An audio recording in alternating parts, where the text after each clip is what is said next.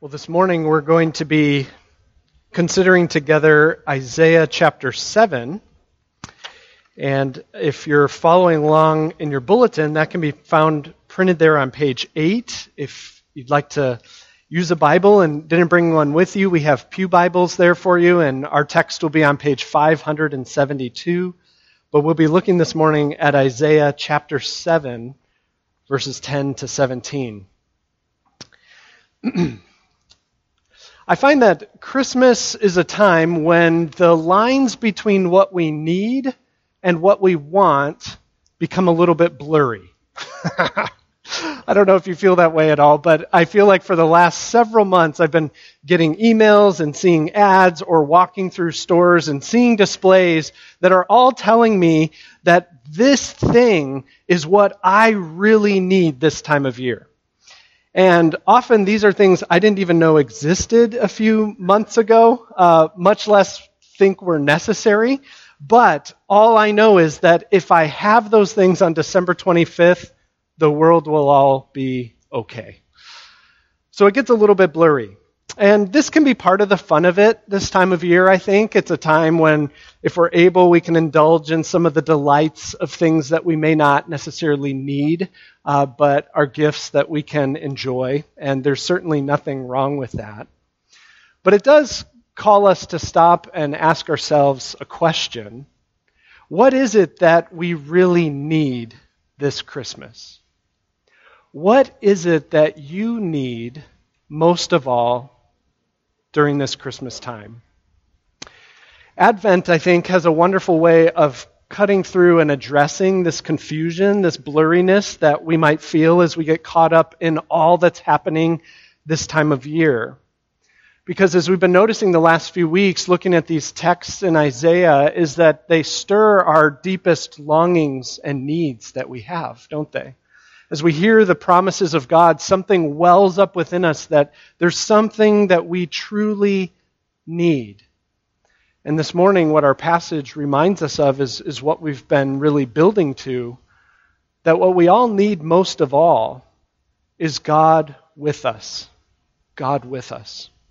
And so we'll see this from a passage that came over 700 years before Jesus' birth, Isaiah chapter 7, and then we'll consider together what that means for us this morning. So here our passage, Isaiah 7, starting in verse 10. This is God's word. Again, the Lord spoke to Ahaz, "Ask a sign of the Lord your God. Let it be as deep as Sheol or as high as heaven." But Ahaz said, "I will not ask, and I will not put the Lord to the test." And he said, "Hear then, O house of David, is it too little for you to weary men, that you weary my God also? Therefore the Lord himself will give you a sign.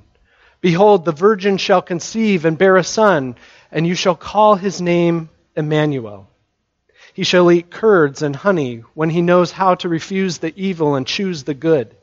For before the boy knows how to refuse the evil and choose the good, the land whose two kings you dread will be deserted. Then the Lord will bring upon you and upon your people and upon your father's house such days as have not come since the day that Ephraim departed from Judah, the king of Assyria." So far, the reading of God's word. Let's pray and ask that he would help us as we consider this passage this morning. Our Father in heaven, we come to you humbly asking that you would meet us this morning. We all have different cares and needs and wants on our hearts.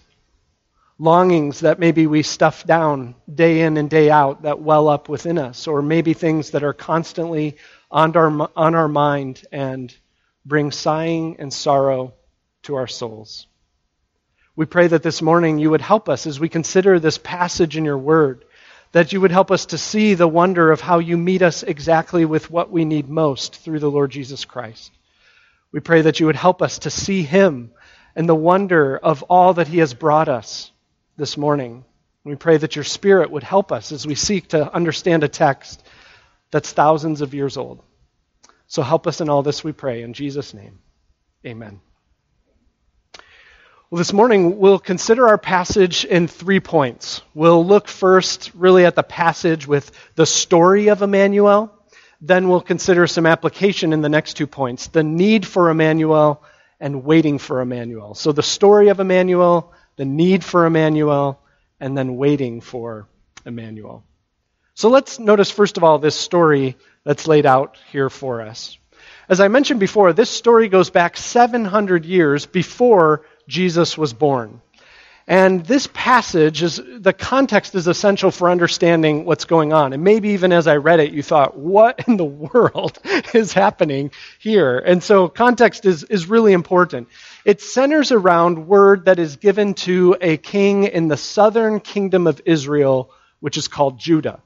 And remember that when we come to this part of our Bibles, it's actually a little bit confusing because what we think of as Israel, or the people of God, had become a divided kingdom. And so the northern kingdoms, somewhat confusingly, continue to be called Israel, and the southern kingdoms called Judah.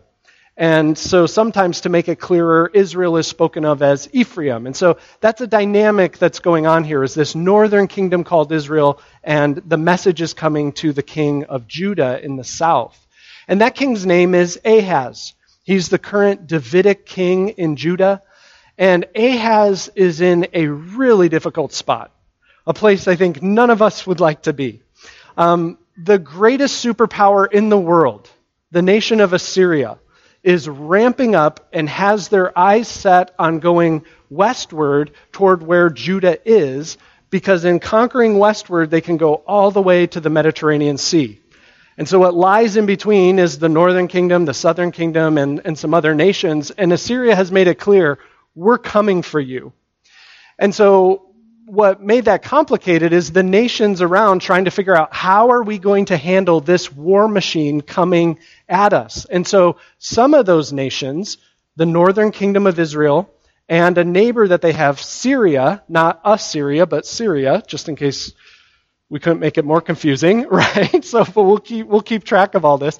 Israel and Syria say, you know what would stop Assyria is if we have a united front in this chunk of land. And so they were putting pressure on Judah. They were putting pressure on Ahaz to say, join our alliance to stop this superpower from coming after us. And they had been, when Ahaz was refusing to go along with this alliance, didn't think that it was a good idea, they had already started coming and started taking some of the territory of Judah. And so as we come to Isaiah 7, which is the context of what we read here, Ahaz and the people have just received terrifying news. And that is that Israel and Syria are coming to lay siege against their capital city, Jerusalem. They were coming to take over the city. They're going to kill Ahaz. They're going to set up a puppet king who says, I want to go with Syria and Israel and stand against Assyria. That's the news that Ahaz receives. And so when the people and Ahaz hear this, chapter 7, verse 2 tells us that they are terrified. It says that they shake like trees in a hurricane, palm trees in a hurricane, just waving around, terrified out of their minds. And in the context right before the verses of our passage, Ahaz is out inspecting the water supply to the city because he's preparing for a military plan, a military strategy, as these armies are going to lay siege to the city and seek to starve out the people so they can come in and take over. And his plan that he has is he's going to reach out to Assyria, the superpower. And they're mighty enough to deal with Israel and Syria, and maybe they'll see how great he is for reaching out to them and leave him and the people of Judah alone. And so that's what's happening. And in the midst of that context, God sends Isaiah to Ahaz to tell him to trust him. God tells Ahaz that he will deliver him from Israel and from Syria. And instead of trusting in military strategy and alliances, he's telling Ahaz, I need you to trust in me as the one who will deliver and save you. And so that all is the context of the passage that we just heard read not too long ago. And so as we come to the passage then, the first thing that we notice in verses 10 and 11 is this sign that is offered to Ahaz. The Lord tells Ahaz through Isaiah to ask for a sign, to ask for something that would confirm that God would keep his word. And notice it's a blank check sign, right? It could be as deep as Sheol, the under the earth abode, or it can be as high as heaven. And so right off the bat, wow, what a gracious word from the Lord. How well did he understand what it would be like to be Ahaz and to be the people of Judah? To think that little Judah would somehow be able to stand against Israel and Syria and ultimately Assyria by simply trusting in the Lord. He knew that this would be hard. He knew that from a human point of view, this made no sense. And it required faith and trust in God's word and God's promise. And so he invites Ahaz, ask for a sign. Ask for anything, and I will show you that you can trust me against your enemies. But then the sign is refused in verses 12 and 13. The sign is refused. Ahaz refuses. He says in verse 12, I will not ask, and I will not put the Lord to the test. Every time I read that, I think, that sounds really spiritual, doesn't it?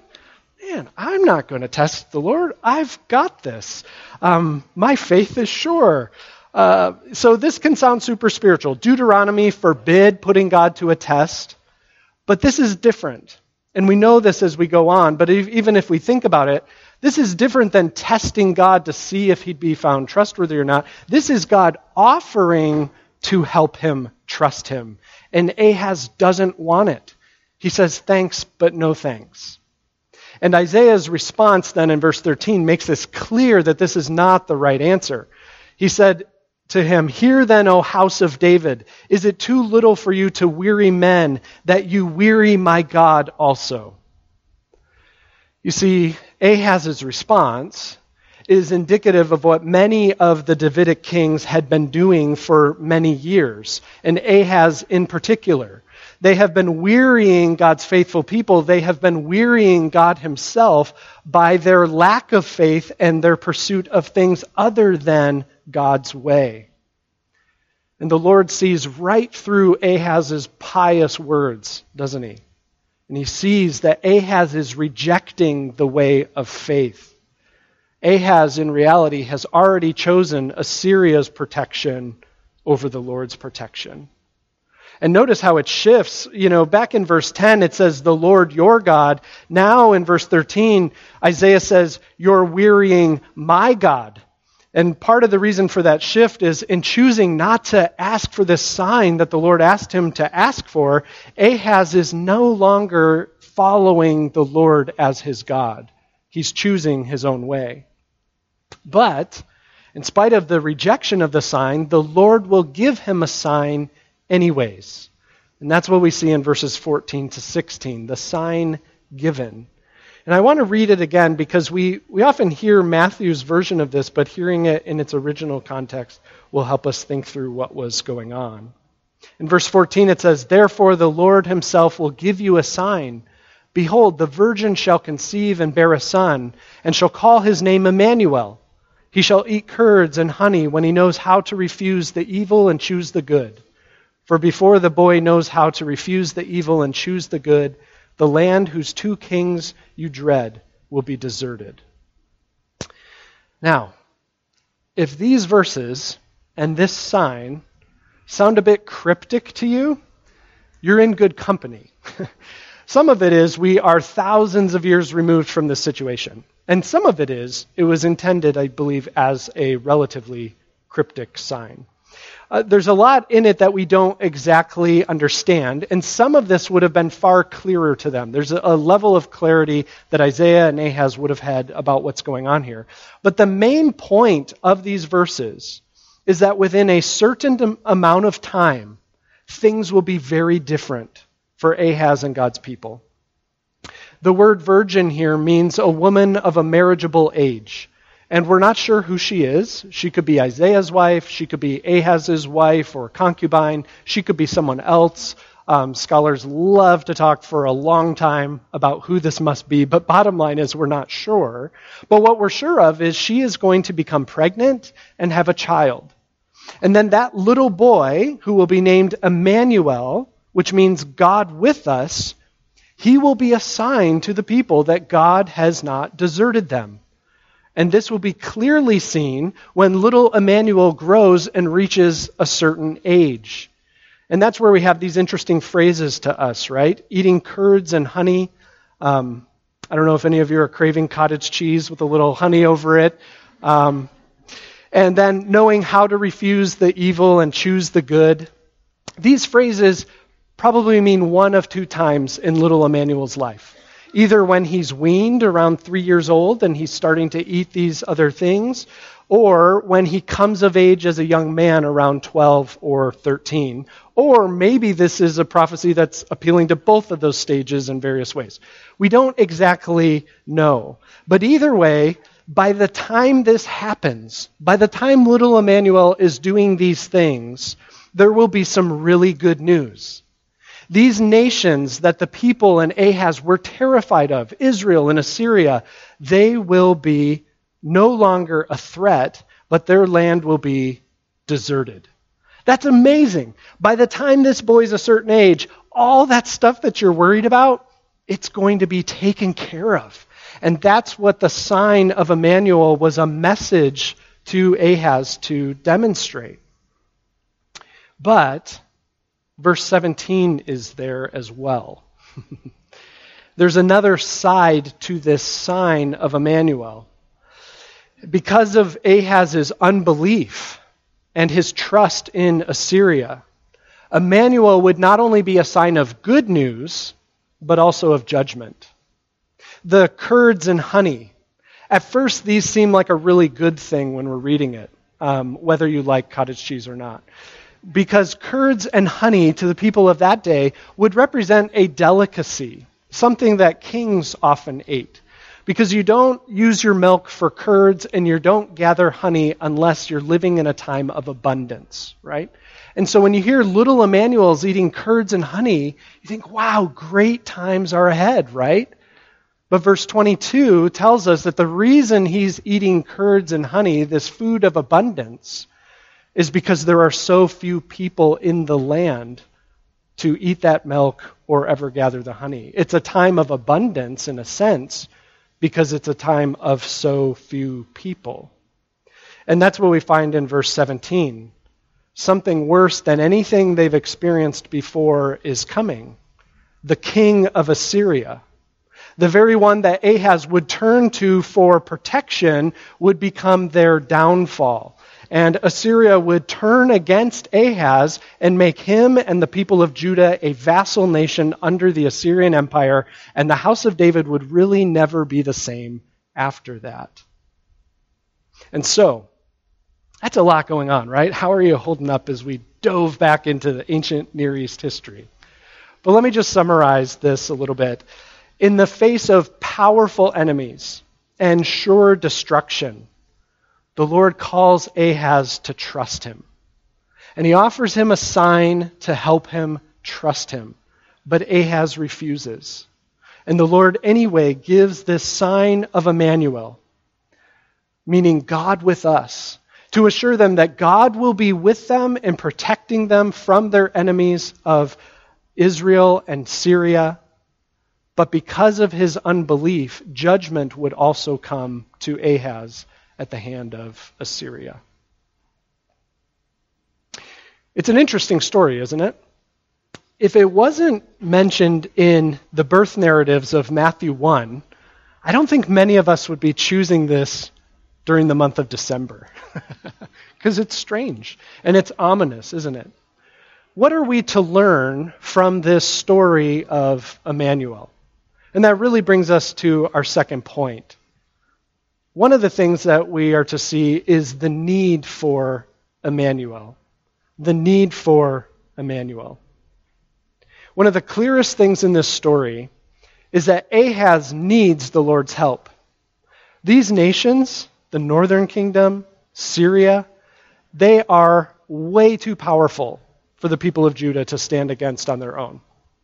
And you don't have to be an ancient Near East historian to connect the dots and realize that turning to Assyria, who have said they want your land, is not going to be a great move for you. Grabbing a tiger by the tail probably doesn't turn out to be a very good thing in the end. And yet that's Ahaz's plan to move forward. And so Ahaz needs the Lord's help. And notice the Lord's posture towards Ahaz in this. God graciously came and offered his help, even though Ahaz in no way deserved it. Now, we didn't even talk about the context of what kind of king Ahaz was, but Ahaz was a horrible king. The ways that he had lived displeased the Lord. He led the people in disobedience. We're told in 2 Kings and in Chronicles that Ahaz himself was offering sacrifices to other gods, and those sacrifices even sometimes included his own children. Ahaz does not deserve the Lord's help. And yet notice how the Lord moves toward him. The Lord comes to him and says, Ahaz, I can help you. Trust me.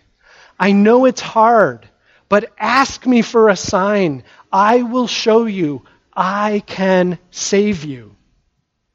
And even though Ahaz himself refuses this sign, the Lord gave him and the people a sign of all they really needed.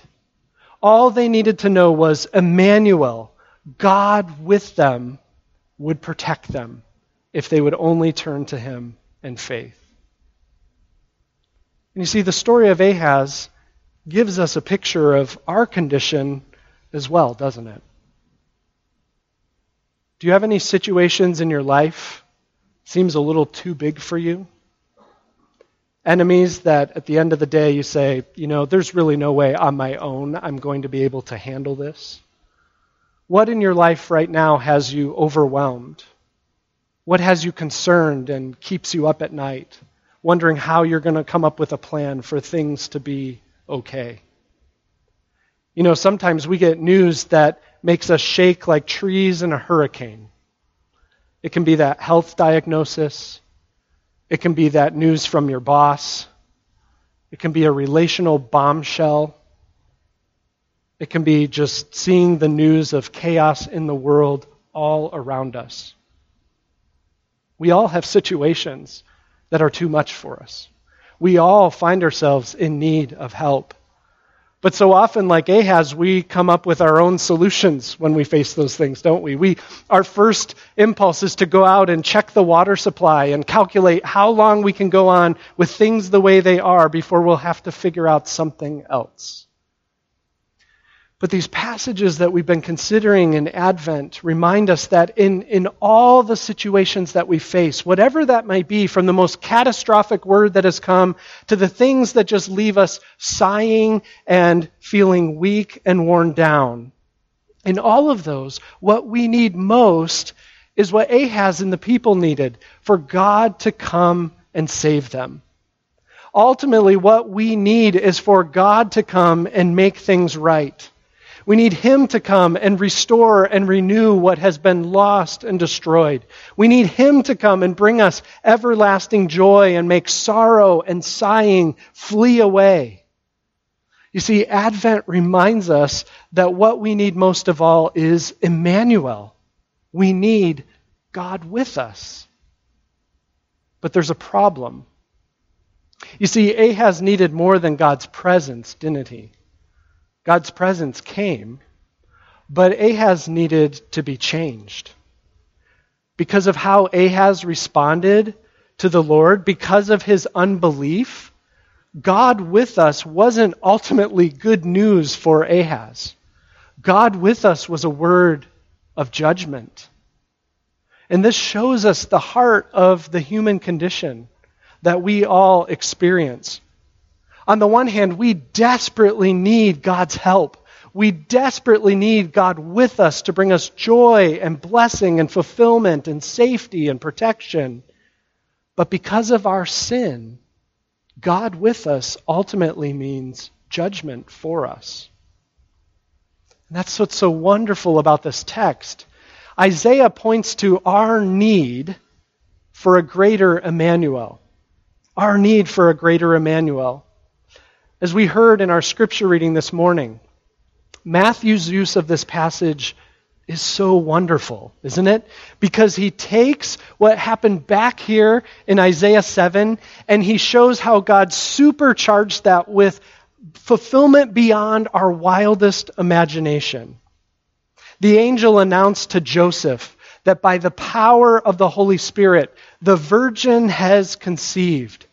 The Son of God had come in Mary's womb. He is truly Emmanuel, God with us, taking on human flesh. But what's even better about that passage is not only is this baby in Mary's womb Emmanuel, God come to be with us, but his name shall be called Jesus. Because in him, God has not only come to be with us, but he has come to save his people from their sins. The glorious good news of Christmas is that Jesus was not only born as one of us, but by bearing our sins and dying on the cross and living righteously in our place, he has taken away forever the judgment of God with us for all who believe in him. Because this greater Emmanuel, God with us, is also Jesus, God who saves his people from their sins. What's your response this morning to this greater Emmanuel? Ahaz shows us something really clearly. Thanks but no thanks may sound pious. It may seem like a smarter answer for a time. But thanks to no thanks to God's sign of Emmanuel is choosing to trust something or someone other than God.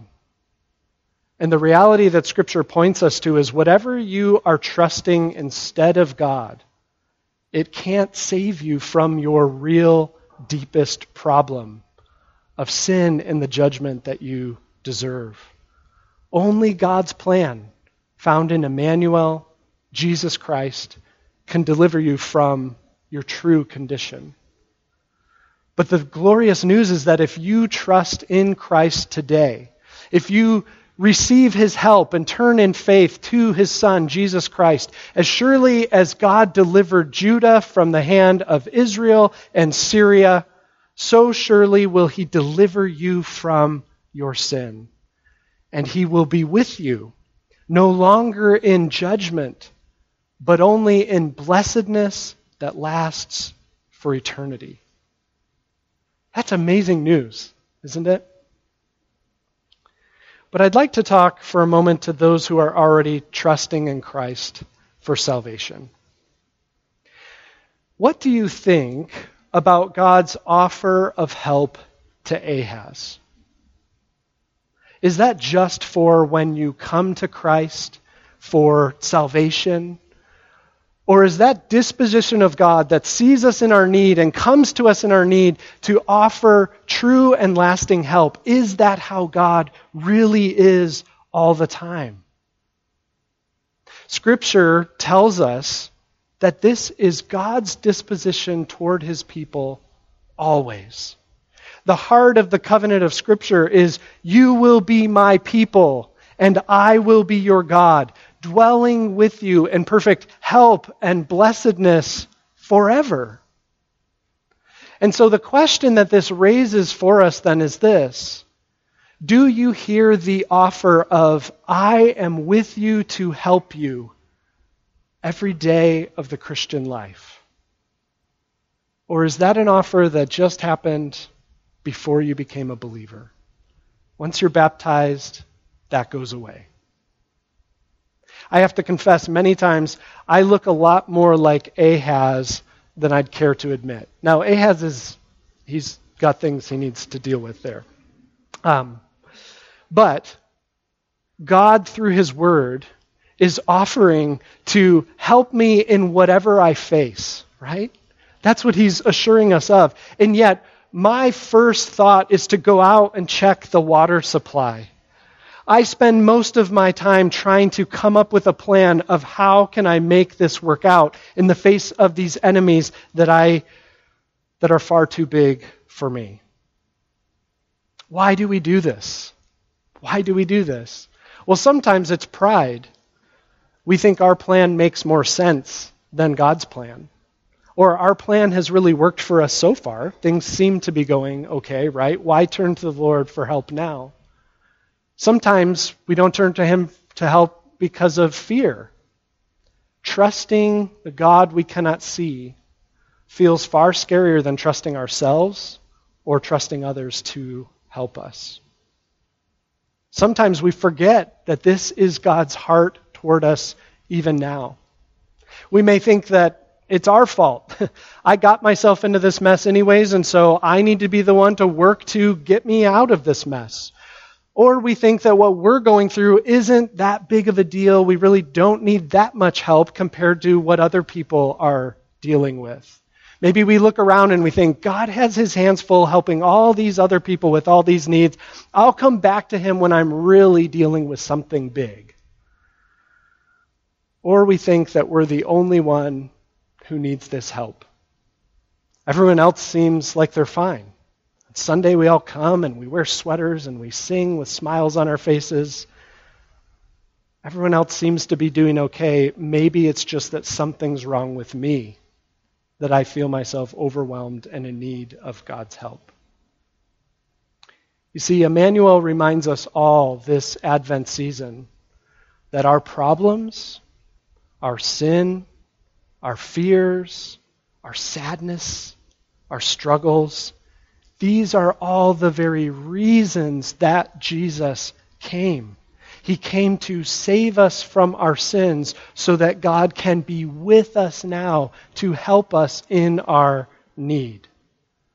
And so Christmas isn't a time when we just all put on a happy face and pretend that these needs don't exist. It's a time when God calls us to see afresh that He is with us to help us in whatever we face. Well, what does it look like then to know God's presence and His help right now? That brings us to our third point, waiting for Emmanuel. Waiting for Emmanuel. One of the things that's fascinating about this story is God does this amazing thing and gives this sign of Emmanuel, but Emmanuel wasn't an instant fix, was he? They had to wait for Emmanuel to grow up and start eating things and deciding things. Emmanuel wasn't an instant fix, and you know what? Emmanuel wasn't even the clearest sign.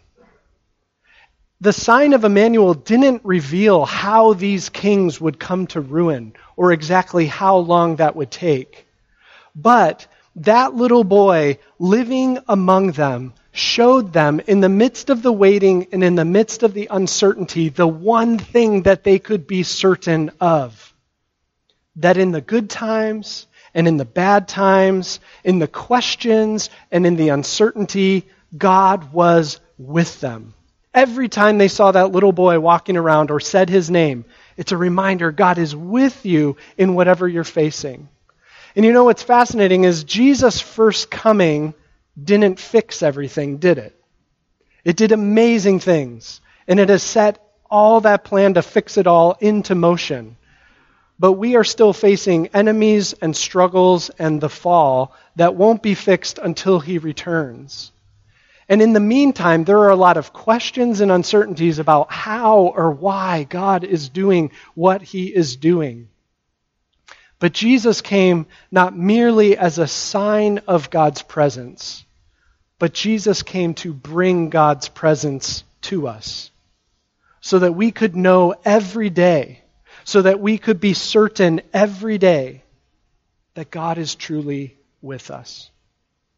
The book of Matthew begins by revealing Jesus is Emmanuel, God with us. And then how does the book of Matthew end? With Jesus saying, "Behold, I am with you always, even to the end of the age." And so the question that we find as believers is, what does it mean to live aware of Emmanuel, to live aware of God's presence with us each day? I've been testing it out in studying this passage. And you know what just a simple thing to do is? Is you go throughout life, whatever you encounter, telling yourself, God is with me. Emmanuel, God is with me. What does that do right now? What can I be certain of right now because of what Jesus has done? Because of Jesus, God is with you means that he's with you not in judgment or condemnation, but he's with you in forgiveness and favor. And each and every moment of every day, the face of God is smiling upon you because you are in the Lord Jesus Christ. God is with you means that because of Jesus' first coming, God is with you in a way that knows your suffering, your pain, and your struggles. Jesus, our great high priest, he became one of us. And he has felt the ache, the sighs, the sorrows of fallen humanity. And he now every day sympathizes with our plight and from heaven itself promises to give us the help we need in those pains. God is with us means that you are inseparably united to God forever. You have been united to Christ himself by faith. He is your head and you are his body.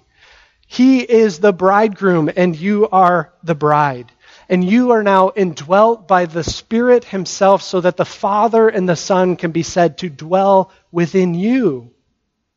And what that means is that God with you means this earthly tent, these perishable bodies that are outwardly fading away, are now presently temple dwellings of the living God. And he will one day renew and transform and glorify these bodies so we can be in his presence forever.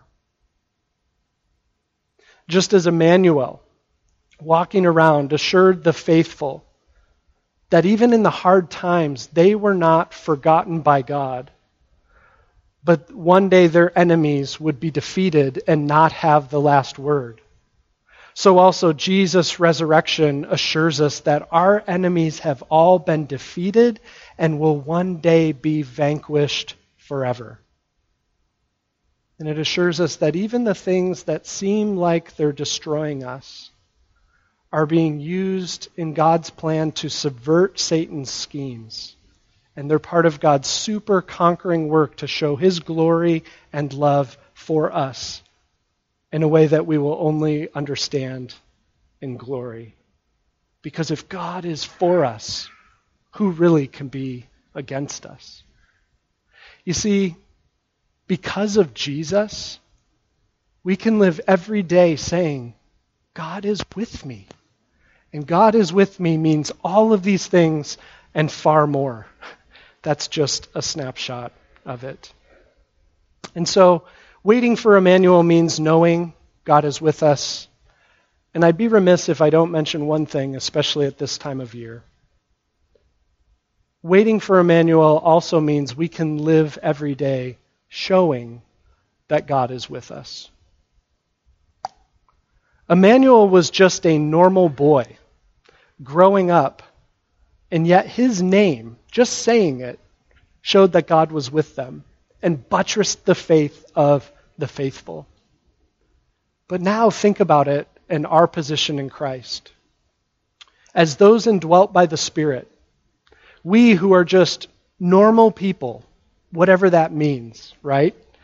We are living, breathing, walking signs to each other and to the watching world that God is with us.